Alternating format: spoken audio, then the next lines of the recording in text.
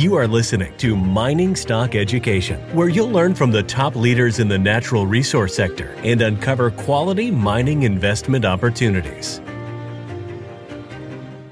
But it's very interesting because we only live through a couple of these cycles in our lifetime, and if you can catch a couple of them properly, it's really amazing. The last time we had this cycle low in 2000, gold rallied from like $260 to $2,000. I mean, you're looking at 18 times your money somewhere in there. And we had a little financial crisis that helped give it a little bit of boot. Well, this time we have a global financial crisis and the commodity sector is bottoming. So, I mean, looking forward 5 to 8 years from now, which is my kind of projection, huge money is going to be made in the commodity sector. Commodity prices could go through the roof, more specifically metals, gold, silver, because they are seen as an asset. We're having a credit crisis, we're having currency crisis, printing galore. So there's some really exciting stuff coming together here that could change your life if you trade it or invest properly.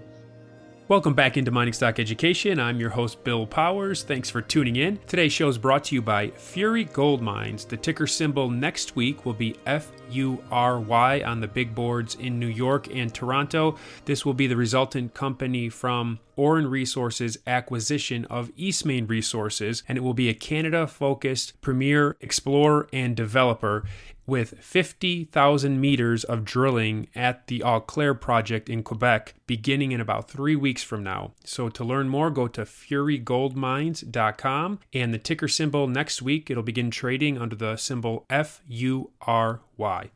My guest today is Chris Vermeulen of thetechnicaltraders.com, a returning guest, very popular, knowledgeable regarding the markets and trading techniques. So Chris, welcome back onto Mining Stock Education. Since we focus on mining stocks, perhaps you could begin by giving us your analysis of GDXJ. What do you see going on here with the price action? Sure. Well, thanks for having me on the show, Bill. Looking at GDXJ, both GDXJ and silver miners and the GDX, really across the board, they have very similar analysis, which is when you look at the daily chart over the past couple of months, they are making a series of lower highs and lower lows. So they are technically, from a swing trader standpoint, which is 1 to 30, 60 days, they are in a downtrend. And really, they're not. They're trying to find a bottom, but they're definitely not in favor. If you're buying here, you're buying a dip, hoping there's the bottoms put in. It's really tough to pick bottoms, but I still think there could be a little bit of weakness in the market for the precious metals, simply because October's a volatile month, especially during the election year cycle. If you actually look at the seasonality of how October moves during an election year. This is going back, I think, 30 years from, Equity Clock. It's a pretty choppy month. And we've seen that. We've seen these big up and down days on the S&P 500, the NASDAQ, up 1.5% or 2%, down 1.5%. And we've been flipping around. But looks like we're getting some traction. Hopefully the markets will move higher, because if they do, they're going to pull the gold miners, GDXJ, up with it. So we're in an election season, of course. As you've studied past election seasons, U.S. elections, that is, presidential elections, what are some of the cycles or things that typically occur during this season? Right. So if you look at how the stock market moves the year before an election year, so last year, it's amazing. The average return is something like 22% or something like that is the average. Very strong year, and that's what we saw last year. Last year, I think S&P 500 rallied like 23 or 28%. An election year like we're in right now is typically a positive year, but we do get into selling mid-September, and it usually bottoms out right at the end of October, which we're slowly getting there, and then actually, what we're looking for next year, come January, is actually going to be a pretty rough year. It shows the first quarter of the year is very, very scattered. It's all over the place. And I think that's probably what we're going to run into, I think, this year or next year as well. Is I think we're going to follow the seasonality, and we're going to see a lot of volatility. And it's not going to just be like a buy and hold scenario. It's going to be big waves of selling, big waves of buying, as stimulus plans come out, as Trump gets reelected and applies new things, or a new president comes in and changes things up. I mean, You go back in time, I mean, we're in for a pretty rough ride over the next, I would say, 5 months. So what is your strategy to profit off of this volatility? So the real key is to focus on like leading sectors, like the best asset now, a band strategy that I've kind of developed. And more or less, you've got to find where these hot pockets are. For all of this year, the stock market's been very mixed. You look at the Dow, you look at the NYSE, the New York Stock Exchange, the Russell. They haven't made higher highs. They're actually showing signs that we're in the verge of starting a bear market. But when you look at the SP 500 and the NASDAQ, which are heavy weighted in a few key sectors like technology and biotech, healthcare, those are really pulling the markets up. So going forward, you need to focus on the hot sectors because they are leading the way. And I actually was talking about a couple of interesting sectors yesterday, which is the energy sector. And believe it or not, if you look at clean energy, like the TAN ETF, TAN, that's the solar sector. And then there's another one for clean energy. They're both up over 200% since the March lows.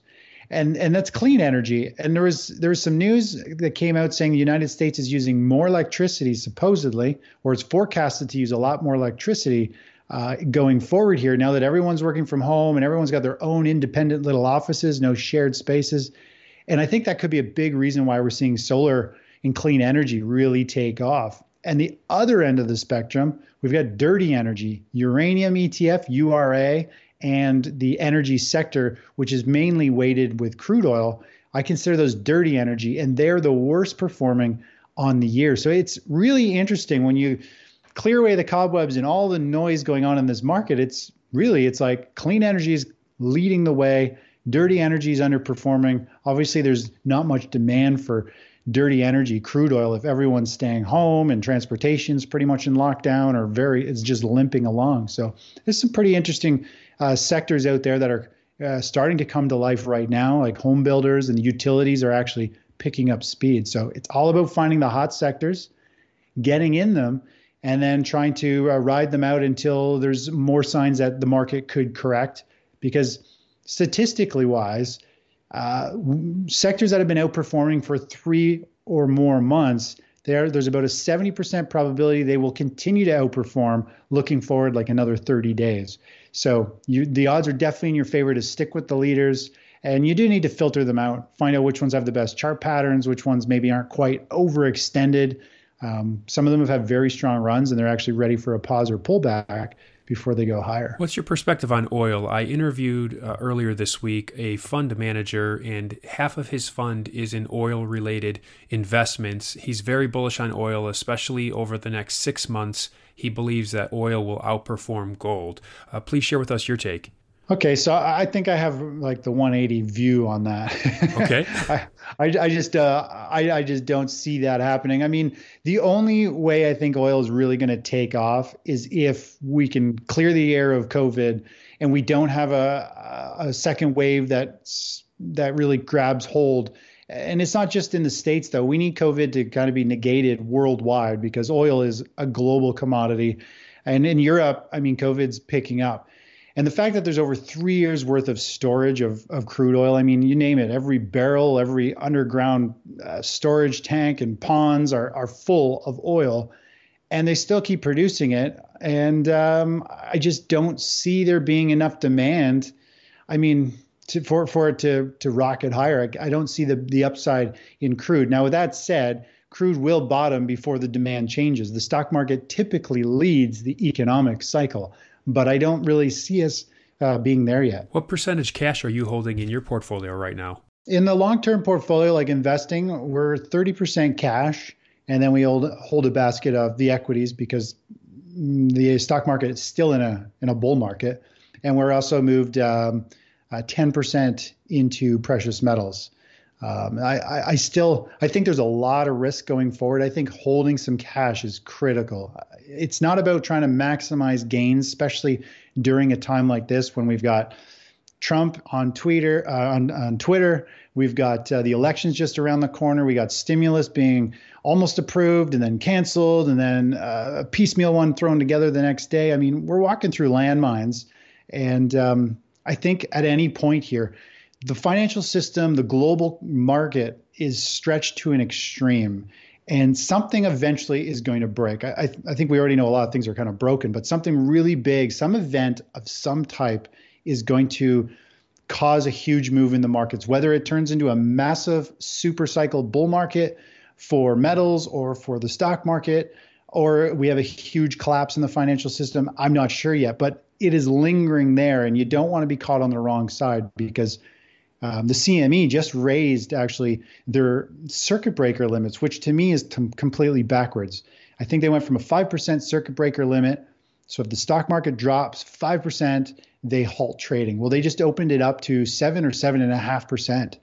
So they're making it, I think they see volatility coming, and they don't want circuit breakers to get tripped repeatedly throughout the day, kind of like what we saw in March, because it creates fear. So they're opening up the range so it doesn't get hit as much.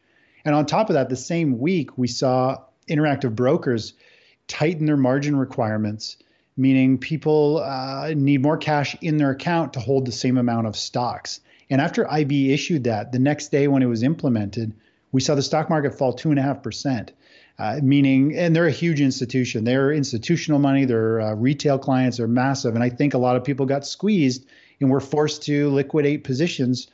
And these big institutions, they see volatility coming. They see trouble. So we're starting to see these institutions put protective things into place to hopefully not panic people and to protect people's accounts. Thank you for bringing that up about Interactive Brokers, because I do have a margin account with them. And on September 22nd, I received that email to where they were going to increase my margin requirements by as much as 35% above the normal margin requirements leading up to the November U.S. elections, everything we've been talking about. So they see extreme volatility, and they say they're doing this to protect themselves and their customers. Well, regarding commodities, outside of just mined commodities, any soft commodities that have your attention that you think might be primed for an uptrend? I mean, there's some other commodities that I don't follow them too closely. I'm working on a presentation on this commodity super cycle coming into play. And if you look at 100 years, you go back 100 years and you look at the value between the SP 500 or the Dow and commodity prices, we are at an extreme we've only seen 3 times before, where commodities in general are way underpriced. And the last time we saw this was the 2000 tech bubble. Everyone piled into stocks, everyone wanted technology, and not just precious metals, but like commodities in general were way out of favor. And so we're back at those really extreme levels. We're actually more extreme than we were in 2000. So it's really interesting that we've got this big cycle. It comes every about 16 years or so. And I think we're on the verge of seeing a lot of commodities move higher. I think coffee, cotton, a lot of major commodities are trading down at 20-year lows. They've just been out of favor. Sugar, a lot of different commodities, and when you look at the whole basket of them, this chart, this kind of 100-year cycle chart, shows that. So I think we're going to have eventually a big change in tide in these markets where everyone right now is hungry for technology stocks, buying equities left, right, and center.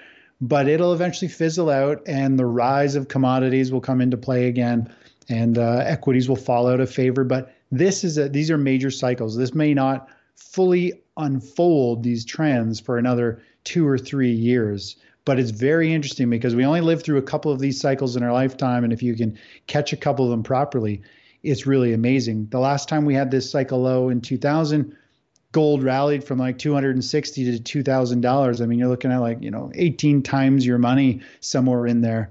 And we had a little financial crisis that helped give it a little bit of boot. Well, this time we have a global financial crisis and the commodity sector is bottoming.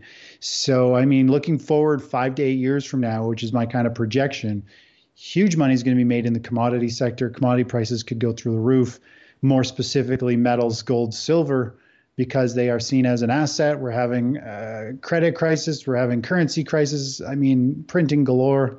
So there's some really exciting stuff coming together here that could change your life if you trade it or invest properly. I agree, and that's why I got into mining stocks, because you can create wealth if you do it right quicker than just 5% annualized returns. You can, like you said, over a 10-year period from 2000 to 2012, if you were in the gold stocks, those were truly life-changing gains that you can make over the course of a decade. And I've had previous guests bring up that too, that there's numerous voices that are saying that we are at this cyclical bottom for commodities that will be quite a nice ride. Well, when you survey the globe, what are some of the major indices across the globe that perhaps could be a good buying opportunity? Believe it or not, I haven't really been looking outside the globe too much. I mean, I looked across all the major markets. The Nikkei actually is kind of the next strongest that I like, the Japanese market.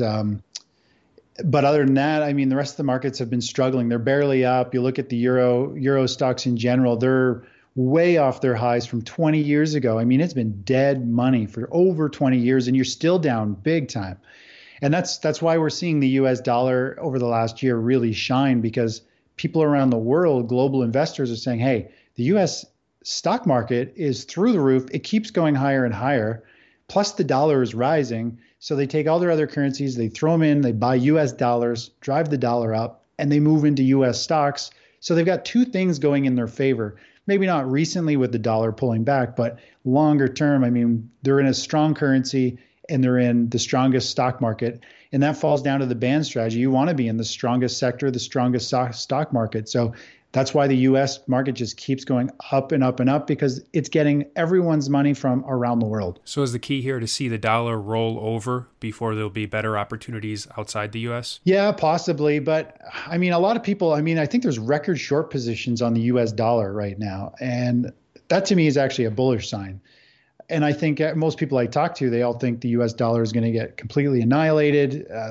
All the stimulus is going to kill it. But the reality is, the markets are free moving in terms of it goes by people's beliefs, their confidence in something, and people keep moving to the dollar, and the dollar could actually rally, I think, still substantially, and we could see a rally even with precious metals. I think they're going to be two somewhat safe haven plays going forward. But if the U.S. dollar does start to tank and collapse in value, then I think we'll see people maybe move away from it. But if the stock market is outperforming the falling dollar, it's going to counter it and then some. So it's still going to be seen as a better asset class, currency. Chris, before you go, what was your best trade this year so far? I think the best trade would have been bonds, TLT ETF. We got into it in January when it broke out of a multi-month bull flag pattern. And based on market sentiment, we use a bunch of different risk ratios and performance of different sectors and asset classes. Bonds just gave us the signal saying, hey, huge money is starting to move into bonds. It has a multi-month pattern. That means it should run for several months. And we were getting a little nervous that the stock market was going to have some type of big correction. And so we got into bonds, and we caught about a 21% move in the bond market. And that was the best trade of the year. And then we moved to cash, and we completely sidestepped the entire market crash. So, and also at the same time of bonds, we were actually long GDXJ, and we caught a beautiful move in that. We actually exited the day it topped. It opened and gapped higher above our target. We got out, and then it fell 57%. So both of those trades just happened to be like perfectly timed and allow us to sidestep this entire market crash. There's two of them there that really played together. To learn more about Chris and his services, head on over to thetechnicaltraders.com, and I will also put a link to that in the show notes. Chris, really appreciate you coming on today's show. Thanks for your insights. Hey, thanks, Bill. Always a pleasure.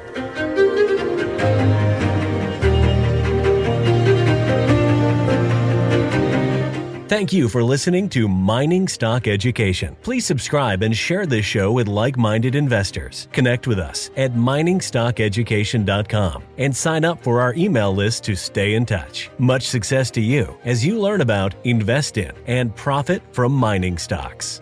The mining business is one that generates gigantic wealth. You know, a good drill hole that converts might cost $50,000 or $100,000, and it might discover something worth a couple billion. There is no sector that I know of that has offered up as many predictable circumstances where there was the possibility, certainly not the certainty, but the possibility of 10-for-1 returns, as there is in small cap and micro cap mining stocks. Concomitant with that, if you don't do the work, or even if you do the work and don't discipline yourself on the sell side, there are very few places in the world where you can lose as much money as quickly as in mining stocks too. I just started to study up on mining stocks, and I just became fascinated because this is such a tiny sector and it's so volatile that either you could do really, really well, or you could pretty much get blown out of the water really quickly. The mining sector is a very risky sector. It can take your money very, very quickly. Don't fall in love with stocks. Don't be overly confident, and just do your work as best you can. Do your very best, but don't fall in love and don't get too overly confident, because that's a recipe for disaster.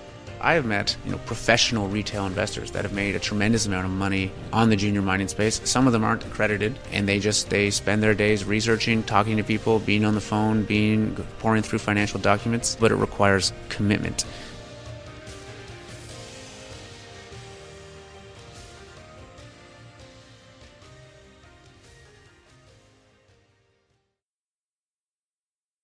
This podcast is for informational purposes only and is not to be considered personal legal or investment advice or a recommendation to buy or sell securities or any other product. We make every effort to be accurate, but the information presented is not to be considered infallible. It may contain errors, and we offer no inferred or explicit warranty. If personal advice is needed, consult a qualified legal, tax, or investment professional. Do not base any investment decision on the information contained on miningstockeducation.com, our podcasts, or videos. Make sure you always conduct your own thorough due diligence before investing. Realize that we may hold equity positions in or be compensated by some of the companies we feature, and therefore are biased and hold an obvious conflict of interest. For our full disclaimer, please visit our website.